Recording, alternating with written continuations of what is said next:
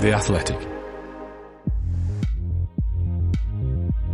Would you like to become the headline sponsor of the most authoritative Arsenal podcast on the planet?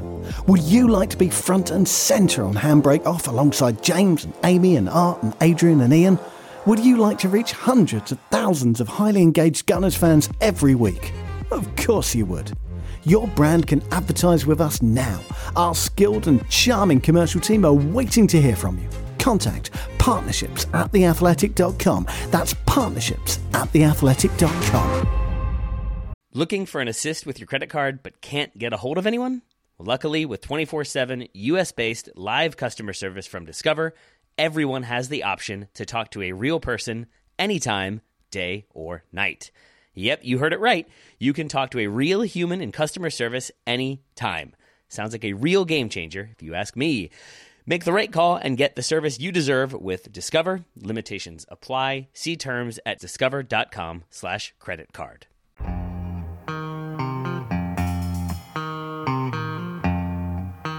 The only way to score is, of course, to play with a handbrake off. Hello, I'm Ian Stone. This is Handbrake Off, the Arsenal podcast, brought to you by The Athletic. We're here just about 12 hours after our emphatic win over Everton at the Emirates last night, and I've just about got my voice back from alternating between Ole's and abusing Neal Maupay, both of which I enjoyed immensely, I must say. We'll talk about the game, and also because things are going pretty well and the present seems in good hands, we'll look at the future and who's coming through the ranks and can be the next Bukayo Saka. I'm here with James McNicholas and Art de Roche. Morning. Morning, Ian. Good morning. Morning. And a nice morning it is too. We saw Bukayo Saka doing Thierry Henry's goal celebration last night, standing by the corner flag. We got to enjoy quite a few goal celebrations yesterday and generally through the seasons. What would your be celebration? Art, would you have a particular celebration if you had one? Any you'd like to imitate? So I'm just going to go through my pro clubs catalogue. People who play FIFA will know what that is. Yeah. This year, my celebration is the phone one. So Jesus and Nketiah's one. Although I've started to hit the gritty a bit more. What's recently. that? Hit the what? Sorry. You're going to have to explain that one to anyone over 30, I think. Yeah, it's a dance, is it? It's a dance, yeah. So I've started to use that a bit more. But I'd be interested to see or hear where Ødegaard's dance came from last night, because that, honestly, it took me by surprise, and I was just like, what has just happened? It kind of surprised me more than the goal did itself. Do you think it's some sort of Norwegian folk tune, perhaps, thing that we just wouldn't see on our TV screens? I don't know. Potentially. But those are my, I guess, selection of celebrations for now. The phone one, by the way, what is that about? What is that? I don't understand how that works. What does that mean, aside from you're making a phone call? I think Jesus' one is dedicated to his mum. Is it? He phoned his mum when he scored. And then Nketiah's one, I think, is just if you need a goal, call Nketiah. That's his one. Like, that's the meaning behind his one. I see. I like that. James, what about you? What you got? Well, I missed the podcast last week because I had tooth-related pain, so I'd have to go for the dentist chair celebration. I think it's the only one for me. But not the Paul Gascoigne, reference to being in a bar and having shots poured down your throat. An actual dentist chair. I'd lie back, someone come over, pretend to remove a few teeth. Yeah, that'll do. Do you know... Can I just say, I've been in the dentist chair in that bar in Hong Kong. Really? Yes, I went there. We did a gig there about 6 months after the England team had been there. And let me tell you, in terms of getting you drunk as quickly as possible, it works. Because you lie back in the dentist chair and they pour neat alcohol down your throat and you get in sober and you come out 2 seconds later paralytic, to be honest with you. How did they get that dentistry license? That's the real question. Yeah, it cost me £400 going in that for 10 minutes. But I did get to wear some really nice sunglasses, so that was all right. Keep the light out of my eye. Can I just say, in terms of celebration, I grew up in a time when people used to shake hands. We had that last vestiges of that. Well done, sir. Congratulations. That's another goal for you. But by the time I came along, people were being a bit more effusive in their celebrations. I have to say, by the way, I've never been a regular scorer in five-a-side. Usually when I do, I'm quite understated. I'm just a sort of little punch in the air, get in, But I've got to be honest, if I was playing in a big match for the Arsenal and I scored, I'd rather feel I might lose myself and dive into the crowd and get booked, I think. I'd possibly take the shirt off and do all that. Because it would be such a thrill, would it not? And I can't believe that people don't celebrate. I mean, I saw, who was it? Elise, I think it was, playing for Palace the other week when he scored a free kick against Man United, the one that we all celebrated because it took 2 points off him. And he just stood there like, I do this all the time. I thought I couldn't. I couldn't be like this. I don't do this all the time. I can't believe I've done it once, to be honest with you. Here's Saka. Magnificent finish. It's taken them 40 minutes, but Arsenal made the breakthrough.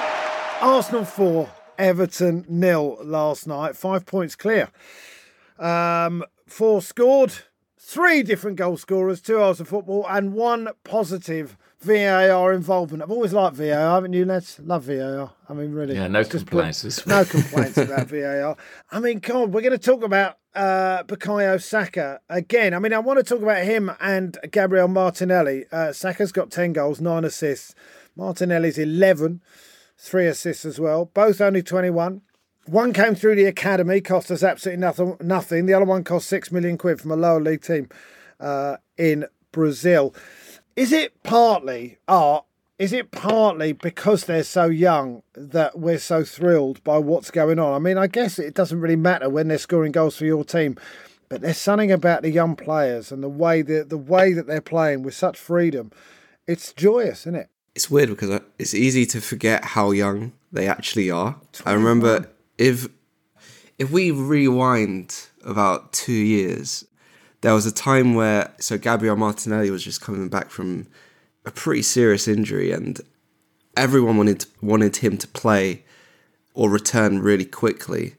And Arteta was very, I guess, stringent with his minutes. He was very reluctant to just throw him in. There was a game at Leicester, I remember, where Arsenal were 3-1 up, and instead of bringing Martinelli on in the last kind of 10 minutes, he brought on Aubameyang. And it just seemed like a weird moment where you could have an opportunity to bed someone back in. But I feel like the way, I guess, his minutes has crossed over with Smith-Rowe's in the past kind of year, 18 months, has dovetailed quite well. Obviously not in the way every Arsenal fan would like, but there is that thing of, okay, that happened to him when he was 19, 20 years old. Now he's still only 21 and he's hitting double figures for goals again, like he did in his first season.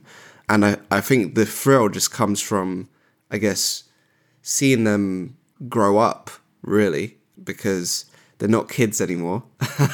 But they're actually scoring really decisive goals for Arsenal as well. So it's quite, I feel like a unique thing to have, to watch someone grow over, I guess, this period of time. It's already been 3-4 years since both Saka and Martinelli were kind of ingratiated to the first team. And it's just, insane to think how fast that time has gone, really. It's true. James, I mean, Bukayo Saka's played, I think, over 150 games now for Arsenal. I mean, as Art said, not only is he not a kid, he's not inexperienced anymore either, is he? No, and he doesn't look it. I mean, in a moment of need, when Arsenal were looking to make the breakthrough against Everton, he stepped up. And how many times have you said that this season? I always marvel at the fact that Bukayo Saka is younger than Flo Balogun. And, you know, Balogun is he's tearing it up on loan, and we're thinking, can he come over to England and make a breakthrough at Premier League level? And you look at Saka's age, albeit in a different position, he's been doing it for years. I think that's staggering. And the national team as well, by the way. Yeah, I met Gareth Southgate, and we were talking about the game against Germany in the Euros in 2021. And he was the guy, Saka, who got the ball and took on the German player and beat him and lifted the whole crowd. And Southgate agreed with me about that. He's been doing this for 3 years now. On the biggest stages, Premier League, European Championships, we just saw him have a terrific World Cup individually. And he's come back and maintained that standard domestically. What a goal it was last night. I mean, 3 immaculate touches, brilliant finish off his right foot. And I think the finish and the celebration both had that air of confidence and maturity about them. And if you go back and you watch Saka when he's coming through the academy at 16, 17, 18, there is this kind of devastation in his finishing. There's a lot of big, powerful finishes, real signs of a player with maximum confidence who knows this is absolutely his moment. And I think we're beginning to see that at Premier League quite consistently now. Yeah. And it's really, really exciting. I thought, his contribution on the day was brilliant. Martinelli as well. And of course, the key factor here, one of those, Martinelli's already signed a long-term contract. And Bukayo Saka, very, very close to doing the same. Everything practically agreed. And that's massive for Arsenal. Something I notice is that every time I go to a game, you watch the Arsenal press conference post-match and you watch the opposition press conference. And almost every opposition manager will say, of course, it's difficult. They've got Saka and Martinelli on the wings. They speak about them as such a threat in the same terms as they do anybody else in the Premier League, in a similar way to managers talked for years about Mane and Salah at Liverpool. And, I don't think they're quite hitting those heights yet in terms of numbers, but they are getting close. And it's incredibly exciting for Arsenal fans. It is. That finish from Bukayo Saka. I mean, I think there was a moment of shock when it hit the back of the net, Art, because I don't think people quite realised, because he only had a square of goal to, this is the England goalkeeper in goal there. And he just blasted it past him. And normally you'd say our goalkeeper should never be beaten there.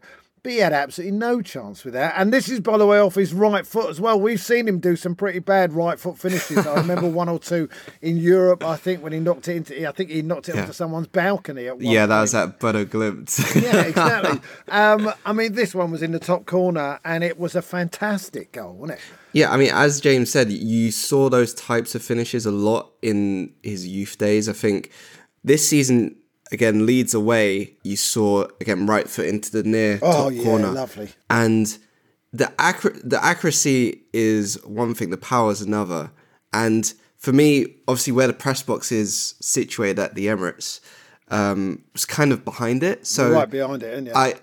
You can appreciate it aesthetically, but you don't actually appreciate how much power has gone through that shot until you watch it back on the replay. And the same thing happened with his goal at Villa. I was right behind that, and I just thought, that was a really clean strike. But then I was watching it back on Match of the Day with my mum, and she was like, "Oh my God!" Like he absolutely hammered that. He absolutely smacked that, and I think that power is something that, just gives him another spark. Really, obviously, Martinelli probably you'd expect to score more from inside the box, but now I think Saka's getting to a place where we know he can go inside and out. Now we're kind of seeing he can finish really quickly into really good spaces, but also he's probably got the power to replicate the Man United goal at some point this season as well. It's just about whether luck's on his side that day or not. Quite. You mentioned Flo Balogun. Opta Joe did a nice stat last night. 3 of the 4 highest scoring players in Europe's top 5 leagues this season, aged 21 or younger, are contracted to Arsenal. Flo Balogun's got 15 in Ligue 1.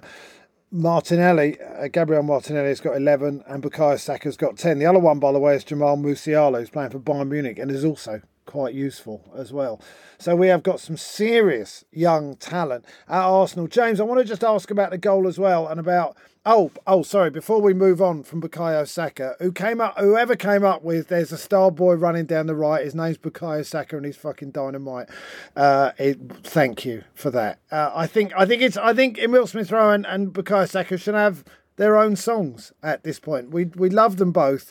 But I think, it was great to see Emile come back on the pitch last night for a couple of minutes, and he'll get better and better. And I know it'll be great for us in the running. But they deserve a song each, the two of them. They're that good. No, James, I want to ask you about the goal and about Alexander Zinchenko. What happened there? I know you've written about this, but I'll ask James first. So you could see that Everton was sort of doing the same thing against us that they did at Goodison Park. So every time Saka or Martinelli got the ball, whoever was the attacking player on that side would come back to help. I think it was Alex Iwobi on Bukayo's side. And so Alexander Zinchenko, our left back, basically decided to wander into right midfield and had an extra body there. And he was the one who made that goal. He was. And I thought it was such a critical moment in the game because the first half an hour, Everton had frustrated Arsenal a little bit. Yeah. And I think you could see Arsenal trying to force it, maybe. I thought particularly Jorginho and the centre-halves were looking to hit those diagonals early. And I understand why, because in the previous game against Everton at Goodison Park, we weren't moving the ball quickly enough to those wide areas and hitting the space. This time I think we were almost guilty of trying a little bit too hard and the accuracy wasn't quite there. And it just felt like Zinchenko took matters by the scruff of the neck. And yeah, he wanders into the midfield. But I also think it's interesting, we saw a lot of variety in the positions players adopted on the pitch outside of Zinchenko yesterday. I mean, Trossard and Martinelli at Leicester played with Trossard through the middle, Martinelli on the left, and there were phases of play where they swapped, but by and large they held those positions. In this game, there were periods where they genuinely exchanged positions for 5-10 minutes, and I think this was actually one of those where Martinelli was playing more centrally and Trossard over on the left. And I just think that it's so interesting. 2-3 weeks ago, we were talking about Arsenal and saying, well, we all know the system. We all know how they're going to play. We know the starting 11. And what those January signings have done, without wishing to labour the point too much, is that they have just injected that bit of variety, and Trossard in particular. And I think that was key, the movement across the front line. Zinchenko finds the space, he picks the lock, and yeah, then it's all about that Saka finish. I looked at the piece you wrote about that goal last night, and you sort of showed the positions of the players. It's quite a high-risk thing for Alexander Zinchenko to be coming over to the right, because there were a couple of times early in the game when Everton broke down their right, our left. There's a big gap that he leaves when he wanders off into midfield, but he adds so much. But it's a sort of high risk, high reward type idea, isn't it, really?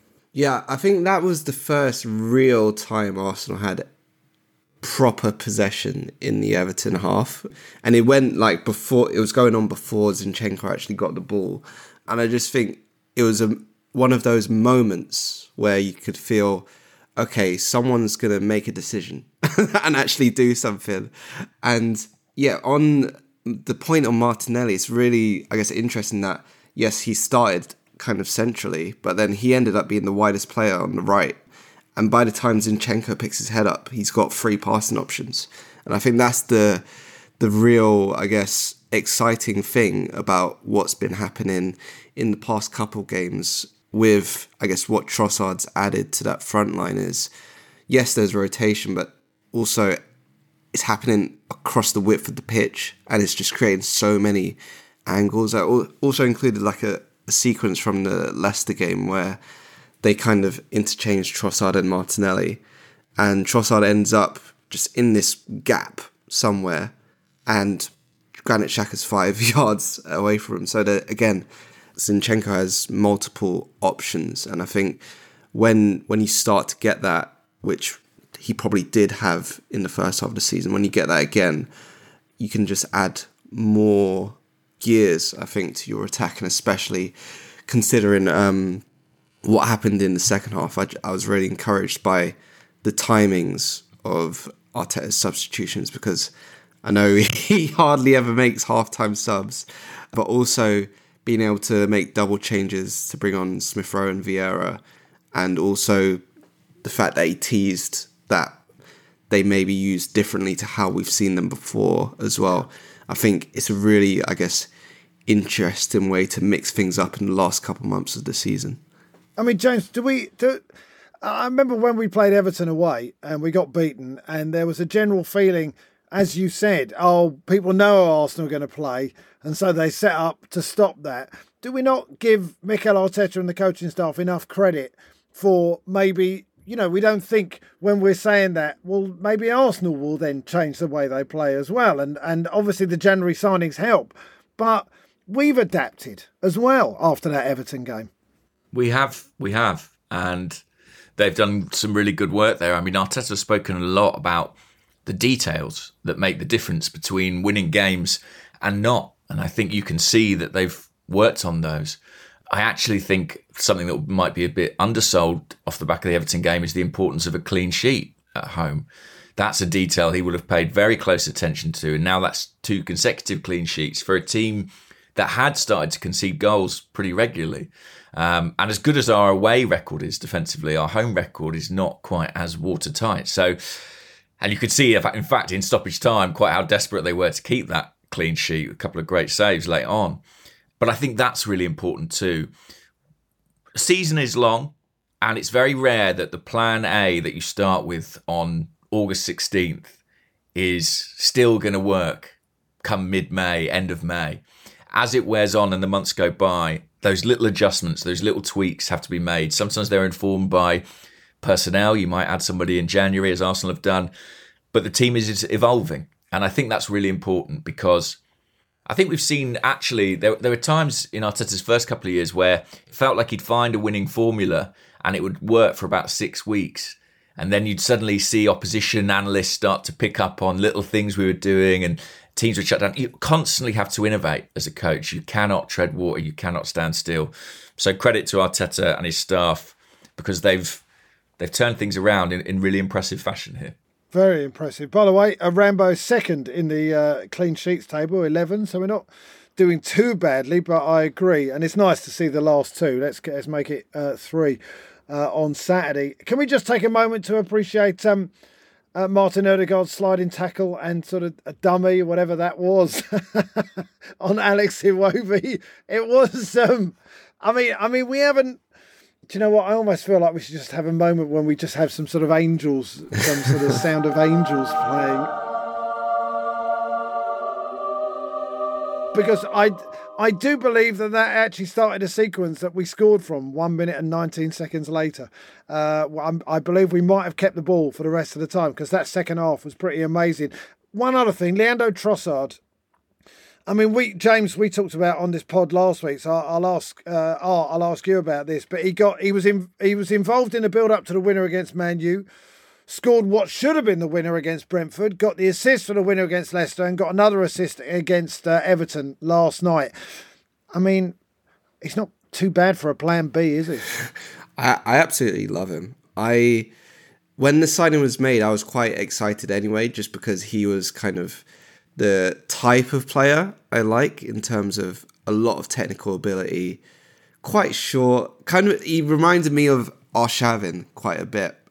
And I think since seeing him play in the flesh, that has just risen, I think. And it's not just because of, I guess, the output of goals and assists, but it is just what he brings to a game is exciting in a way that it's not the raw pace of Martinelli or the just inevitability of Bukayo Saka, but he's just a lovely footballer to watch. And he reminds me again of early Emirates era Arsenal. And I know I've said that a million times this season, but I think he's probably one of the players that embodies that time period most in this team. And hopefully his good form continues because I think he's top quality.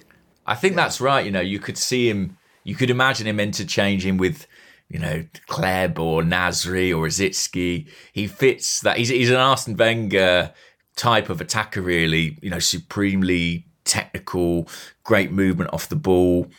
I think what he couples that, and I think one of the reasons that Arteta really likes him is he works really hard as well.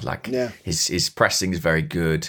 He's a good combination player, which I think is probably the defining characteristic of those early Emirates teams. So I think he's been a terrific signing and a perfect addition, really. When you think about what you need in January in terms of someone who can hit the ground running, the contributions he's making, he's been fantastic. What I also like about him is he makes quick decisions. Like for the Ødegaard goal yesterday, you can tell he knew exactly what he was going to do before the ball even reached his feet. And I think that's been a common theme with him whenever he's played. He's always got an idea of what's going to happen before he actually receives the ball. And it makes such a big difference because you see when someone has to think, basically there is no time to think. There's no time, is there? So I think that's a real kind of difference maker with him as well. And I can't speak about him highly enough. No, it's great. It's great to watch him. And that third goal, because he received the ball in the space, didn't he? And you thought, you've got the run on him now. Just keep going. And that's exactly what he did. And it was a perfect pullback, wasn't it? And a lovely finish as well. Just before we go at the break, 25 games, 60 points. Last year we played 25 games. We're on 48 points. Just by the way, so we see the incredible improvement in the team.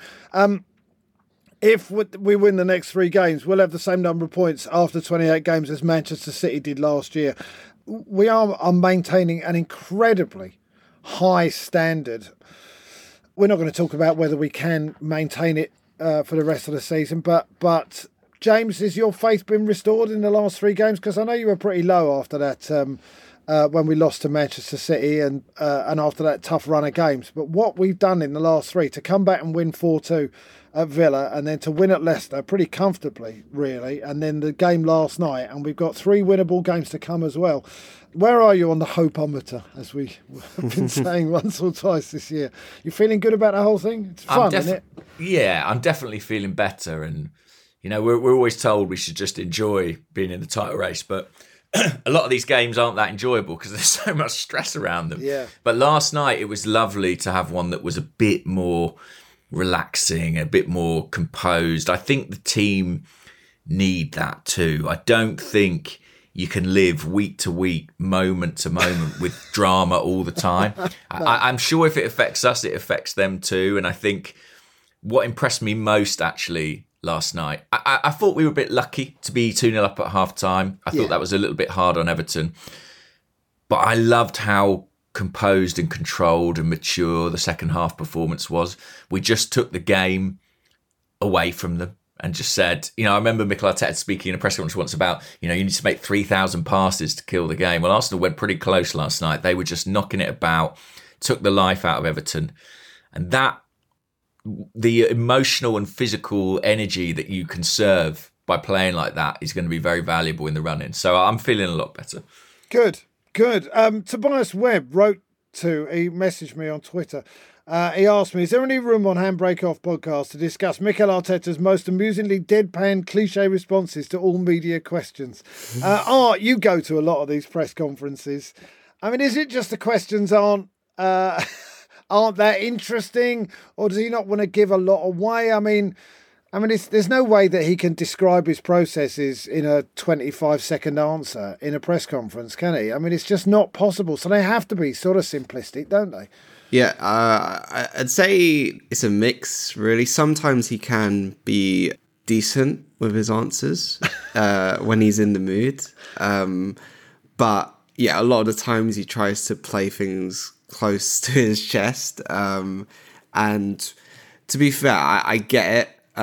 It can be a bit annoying sometimes. I remember right at the start of the season, before Arsenal played Manchester United, there was that whole kind of, I guess, commotion around fitness with Ødegaard and Ramsdale, and I think there was another player, and he was asked about it, and he basically just said, "You'll find out tomorrow."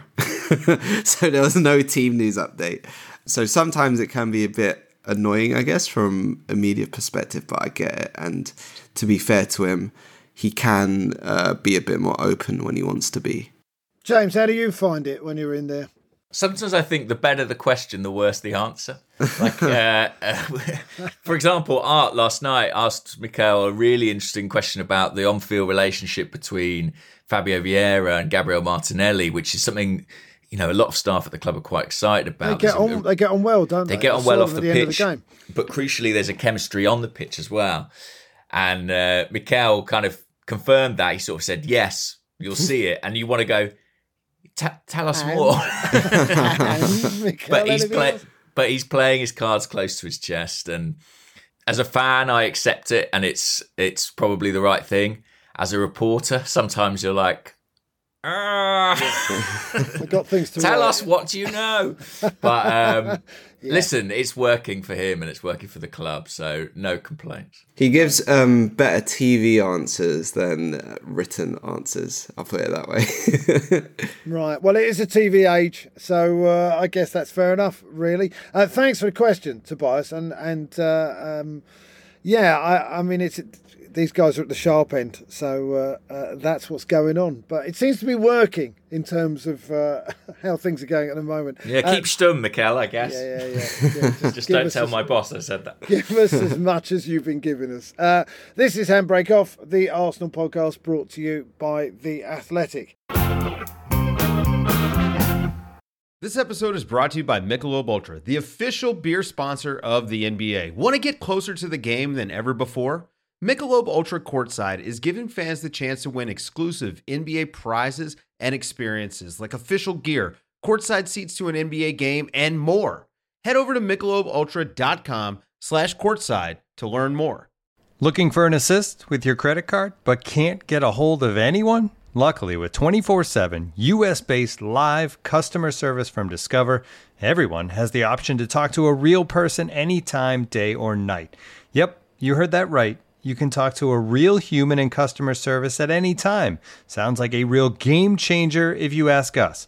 Make the right call and get the service you deserve with Discover. Limitations apply. See terms at discover.com/creditcard. Customers are rushing to your store. Do you have a point of sale system you can trust, or is it a real POS? You need Shopify for retail. Shopify POS is your command center for your retail store. From accepting payments to managing inventory, Shopify has everything you need to sell in person. With Shopify, you get a powerhouse selling partner that effortlessly unites your in-person and online sales into the one source of truth. Track every sale across your business in one place and know exactly what's in stock. Connect with customers in line and online. Shopify helps you drive store traffic with plug-and-play tools built for marketing campaigns from TikTok to Instagram and beyond. Get hardware that fits your business. Take payments by smartphone, transform your tablet into a point-of-sale system, or use Shopify's POS Go mobile device for a battle-tested solution. Plus, Shopify's award-winning help is there to support your success every step of the way. Do retail right with Shopify. Sign up for a $1 per month trial period at shopify.com/theathletic, all lowercase. Go to shopify.com/theathletic to take your retail business to the next level today. Shopify.com/theathletic. We were a bit with the handbrake at time. Ian Stone, Art de Roche, and James McNicholas here on Handbrake Off, the Athletics Arsenal podcast. As I said at the start, we know the present is in good hands. We didn't really want to talk about squad depth anymore because we've talked about that every week for about the last 2 years. And right now it seems pretty good. We looked at the bench and it looked good last night, and we brought some good players on. And, bringing Thomas Partey on at half-time is not bad, really. So we know we've got some squad depth, but who is coming through in the future? We talked a lot about Bukayo Saka and what he's done. Let's remember he cost us nothing. He came from the academy. So who's next? You watched the youth team quite a bit. You were at the game, weren't you, at the Cambridge quarter-final the other day? And you spoke to Jack Wilshere. I know you wrote the piece about Jack. I mean, it's encouraging signs, isn't it, really? I know we already brought on Ethan Nwaneri against Brentford earlier in the season. Anyone else coming through that we should keep an eye on? Yeah, I wouldn't want to do a hype thing too much, but there is obviously a really good quality crop, I guess you'd call it, in that under 18s, under 21 bracket. Obviously spoken about I think we've spoken about Lino Sousa on here before. Yes.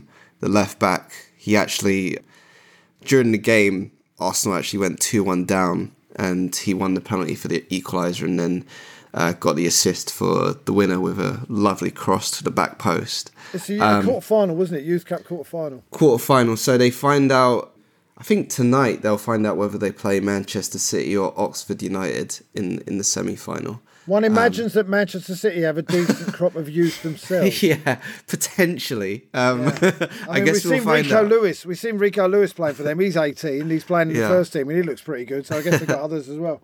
Yeah, but in terms of like looking at that crop, the one that I guess sticks out to everyone is Miles Lewis-Skelly in midfield. The interesting thing I find with Arsenal's, I guess, youth is that none of them are normal. And I mean that in a good way. They all have something unique about them. And Jack said this, didn't he, basically? Yeah, so Jack sort of alluded to this. The thing he said was, they do things that you can't coach, and that's why they're Arsenal. And that struck me as a very Arsenal response, because I think sometimes the academy system as a whole, not just Arsenal, but across the country, you can kind of almost get into a trap of moulding players into a certain kind of fit. And it seems like Arsenal like players who kind of stray outside of that mould. And I guess with Lewis-Skelly, you can see it with how well he receives the ball and travels with it under pressure. I'd say that's his biggest kind of USP, if you want to call it that. You saw it for Nwaneri's goal that opened the scoring last week, but he's also done it consistently throughout the year. And also what's quite interesting is, yes, his main, I guess, position is central midfield, but when he's played for the 21s, he's actually played at left back quite a few times too. So it's quite interesting. As we understand, our left back at Arsenal is a nominal position, isn't it? Really? So this is the thing, like, I guess you're seeing they're not trying to box players into certain roles, which is quite nice. So yeah, hopefully his development kind of keeps going along the same trajectory. But it'll be exciting to see how they do in the semi-final, whether they play Manchester City or Oxford United, because we still don't know just yet. Well, yes, you may be listening to this tomorrow. You may well know. But James, what we're talking about here again, what it seems like Art is talking about here, and what Jack Wilshere was talking about is adaptability, which is something that we've talked about in the first half of this podcast. The way that players swap positions and they can play in a number of positions. Yeah, and I think Lino Sousa is a fascinating case study, because it's a situation where Arsenal had an idea of what they wanted an Arsenal fullback or left back to look like, and they didn't necessarily feel that they had that within their existing academy setup. So they had to go and get this player from West Brom in his mid-teens and bring him in. And that was with a view to developing someone who can compete for a first-team place. It's probably some way away still, because he's still a very young man, but there is that degree of joined-up thinking now between first-team coaching and what the game model is there, the technical director, squad planning, looking at this year, but also 5 years from now, and Per leading the academy and saying, well, what can we contribute from our side? So it's really exciting. I mean, the names we've seen in that 18s group, like Sousa, like Koja Dewberry, for example, we've seen on the bench here and there in the Premier League, Ethan Ranieri, there's been a lot of talk about as well, who appeared at Brentford. What I actually wanted to ask Art was, do you have any strong feelings about, there's kind of a generation above that? I suppose they're sort of the guys who are out on loan, or Charlie Patino and Flo Balogun. Exactly. Balogun would be one, Patino, but then even guys like Saladin Ouladamhand, who's back with the club now but has been out on loan, or Omar Rakik.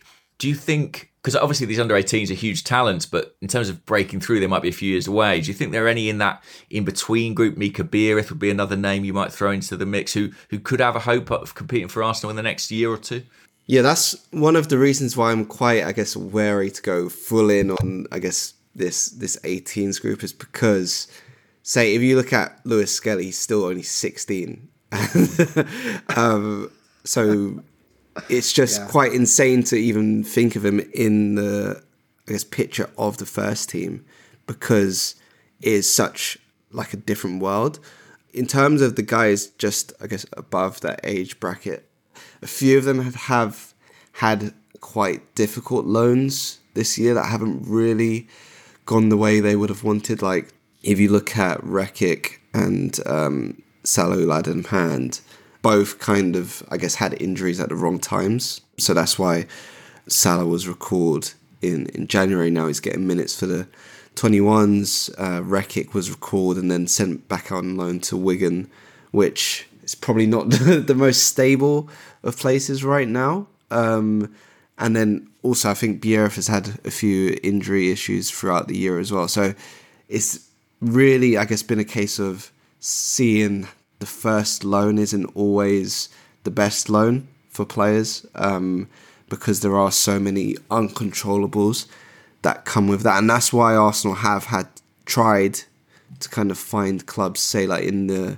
Football League, like Blackpool with Charlie Patino, who have taken Dan Ballard and Tyrese John-Jules beforehand, who they kind of have not an official relationship with, but an understanding of how those clubs run and how their players would fit there. And how they play. Is it how they play the game as well?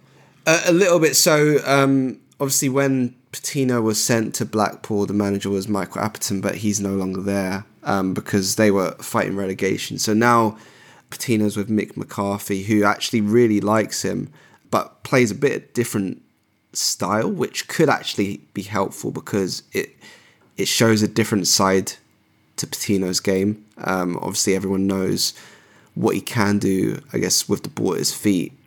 But in the game I watched him play away at Southampton, there was a lot more being asked of him off the ball. So in terms of making runs from deep into the box, that's how he scored his goal that day. And also just being around, kind of like Xhaka is in Arsenal's midfield. So it's quite interesting to see them develop. I wouldn't want to like make any sweeping statements about any of them, but it's quite difficult to get these things right. So that's where I guess judging how they've done becomes a bit more difficult too, because you don't want to just kind of make a statement on something that could have actually been beneficial but didn't look outstanding. I mean, this whole thing about having to do different jobs, James. I mean, I remember Johan Cruyff used to get the Dutch team to play in different positions, years and years ago. This stuff, ultimately, it can be helpful in terms of appreciating. If you're playing right midfield and you get to play right fullback for 6 months, you maybe get to appreciate the difficulties that they have and the help that you might require. I mean, these things generally, assuming that you don't have injuries and you can you get a full run of the team, these things can be positive for you, for your development. Yeah, I think particularly with the loans, I think Arsenal are making more and more use of the loan market now. Obviously, they've got Ben Napper there, who's the loans manager, and he's working closely with the academy to try and identify, as Art says, the right places for these kids to go. And I think a lot of the time, we don't always see the benefit in the moment.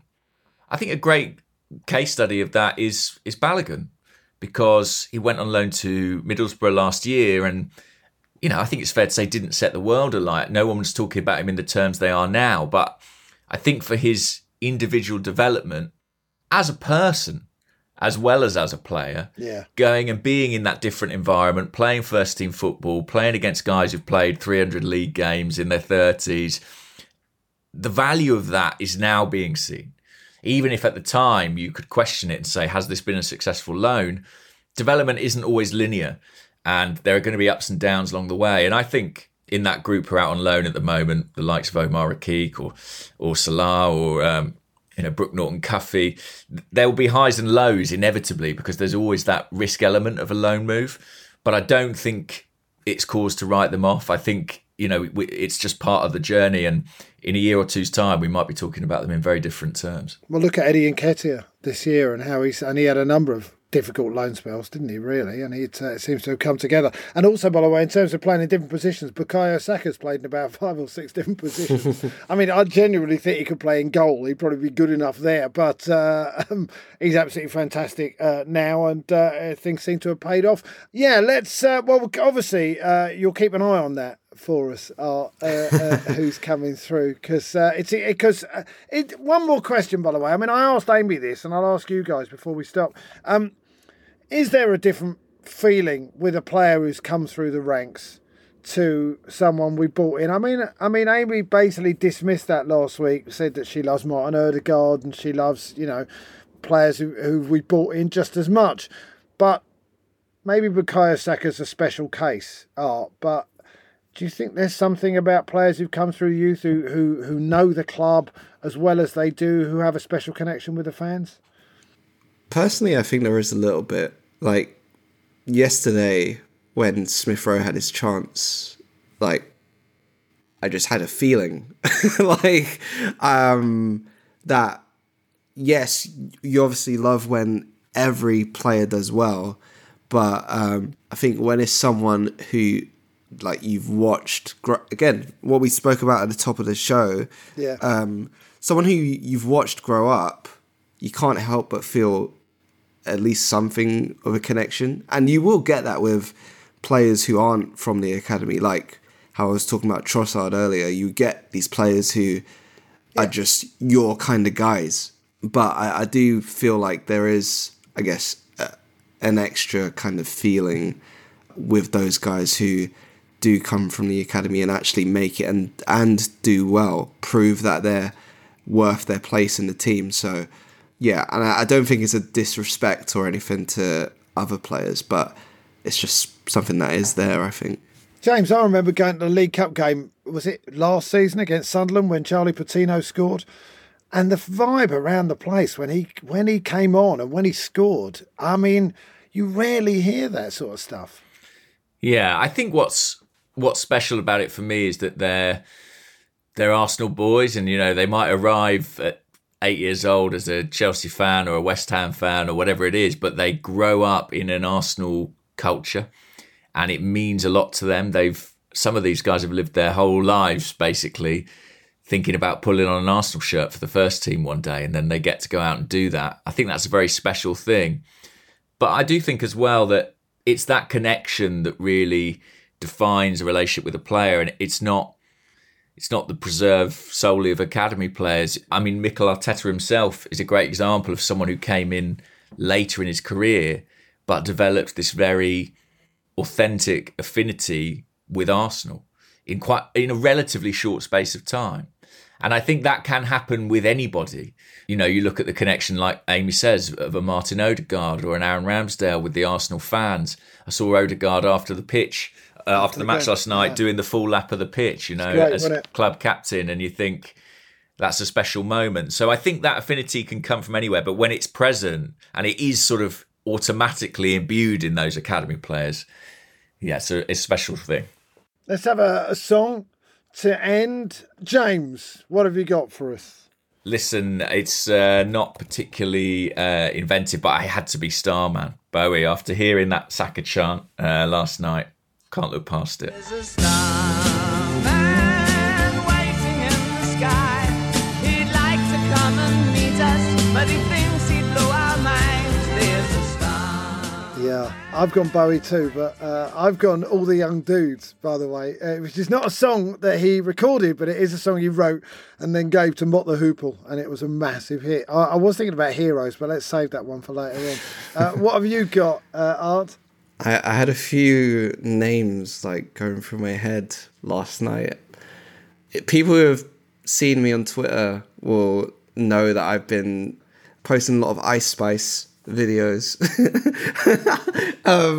I also had some Playboy Carti in my ears as I was coming back home. The vibe was just very bouncy, I guess. But what I'm going to go for is, and I hope Adrian is listening, I'm going to go for some Katy Perry, Hot and Cold, because his on Twitter is Rafsenal. Raf, basically. Yeah. He makes Arsenal edits, and he made one the other day that was very good with Katy Perry's Hot and Cold as the song. So that's the reason for my choice this week.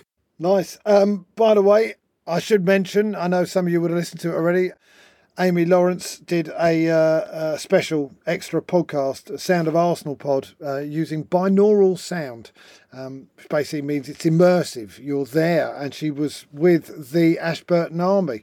It's almost like you're inside the drum. It's actually not. It's great. It's a great listen. And she was with, and she talked to them about what it meant, and she's written a great piece on the website as well. So have a read of that and have a listen to that as well. Thank you to James, and thanks to Art, and thanks to Abby, our producer, and enjoy Saturday against Bournemouth. I'm Ian Stone. This has been Handbrake Off, the Arsenal podcast, brought to you by The Athletic.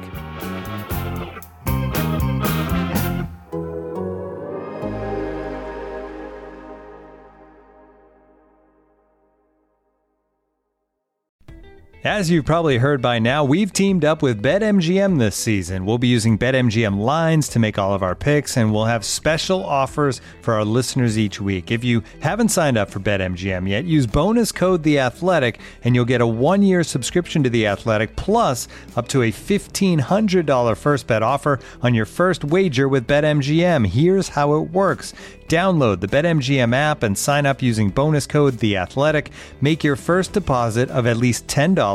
Place your first bet on any game and claim your voucher for a 1-year subscription to The Athletic.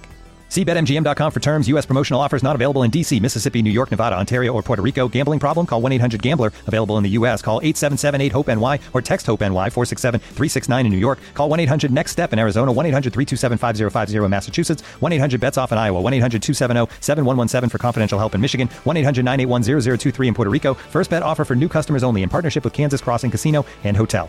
Don't forget, if you haven't signed up for BetMGM yet, use bonus code THEATHLETIC, and you'll get a 1-year subscription to The Athletic, plus up to a $1,500 first bet offer on your first wager.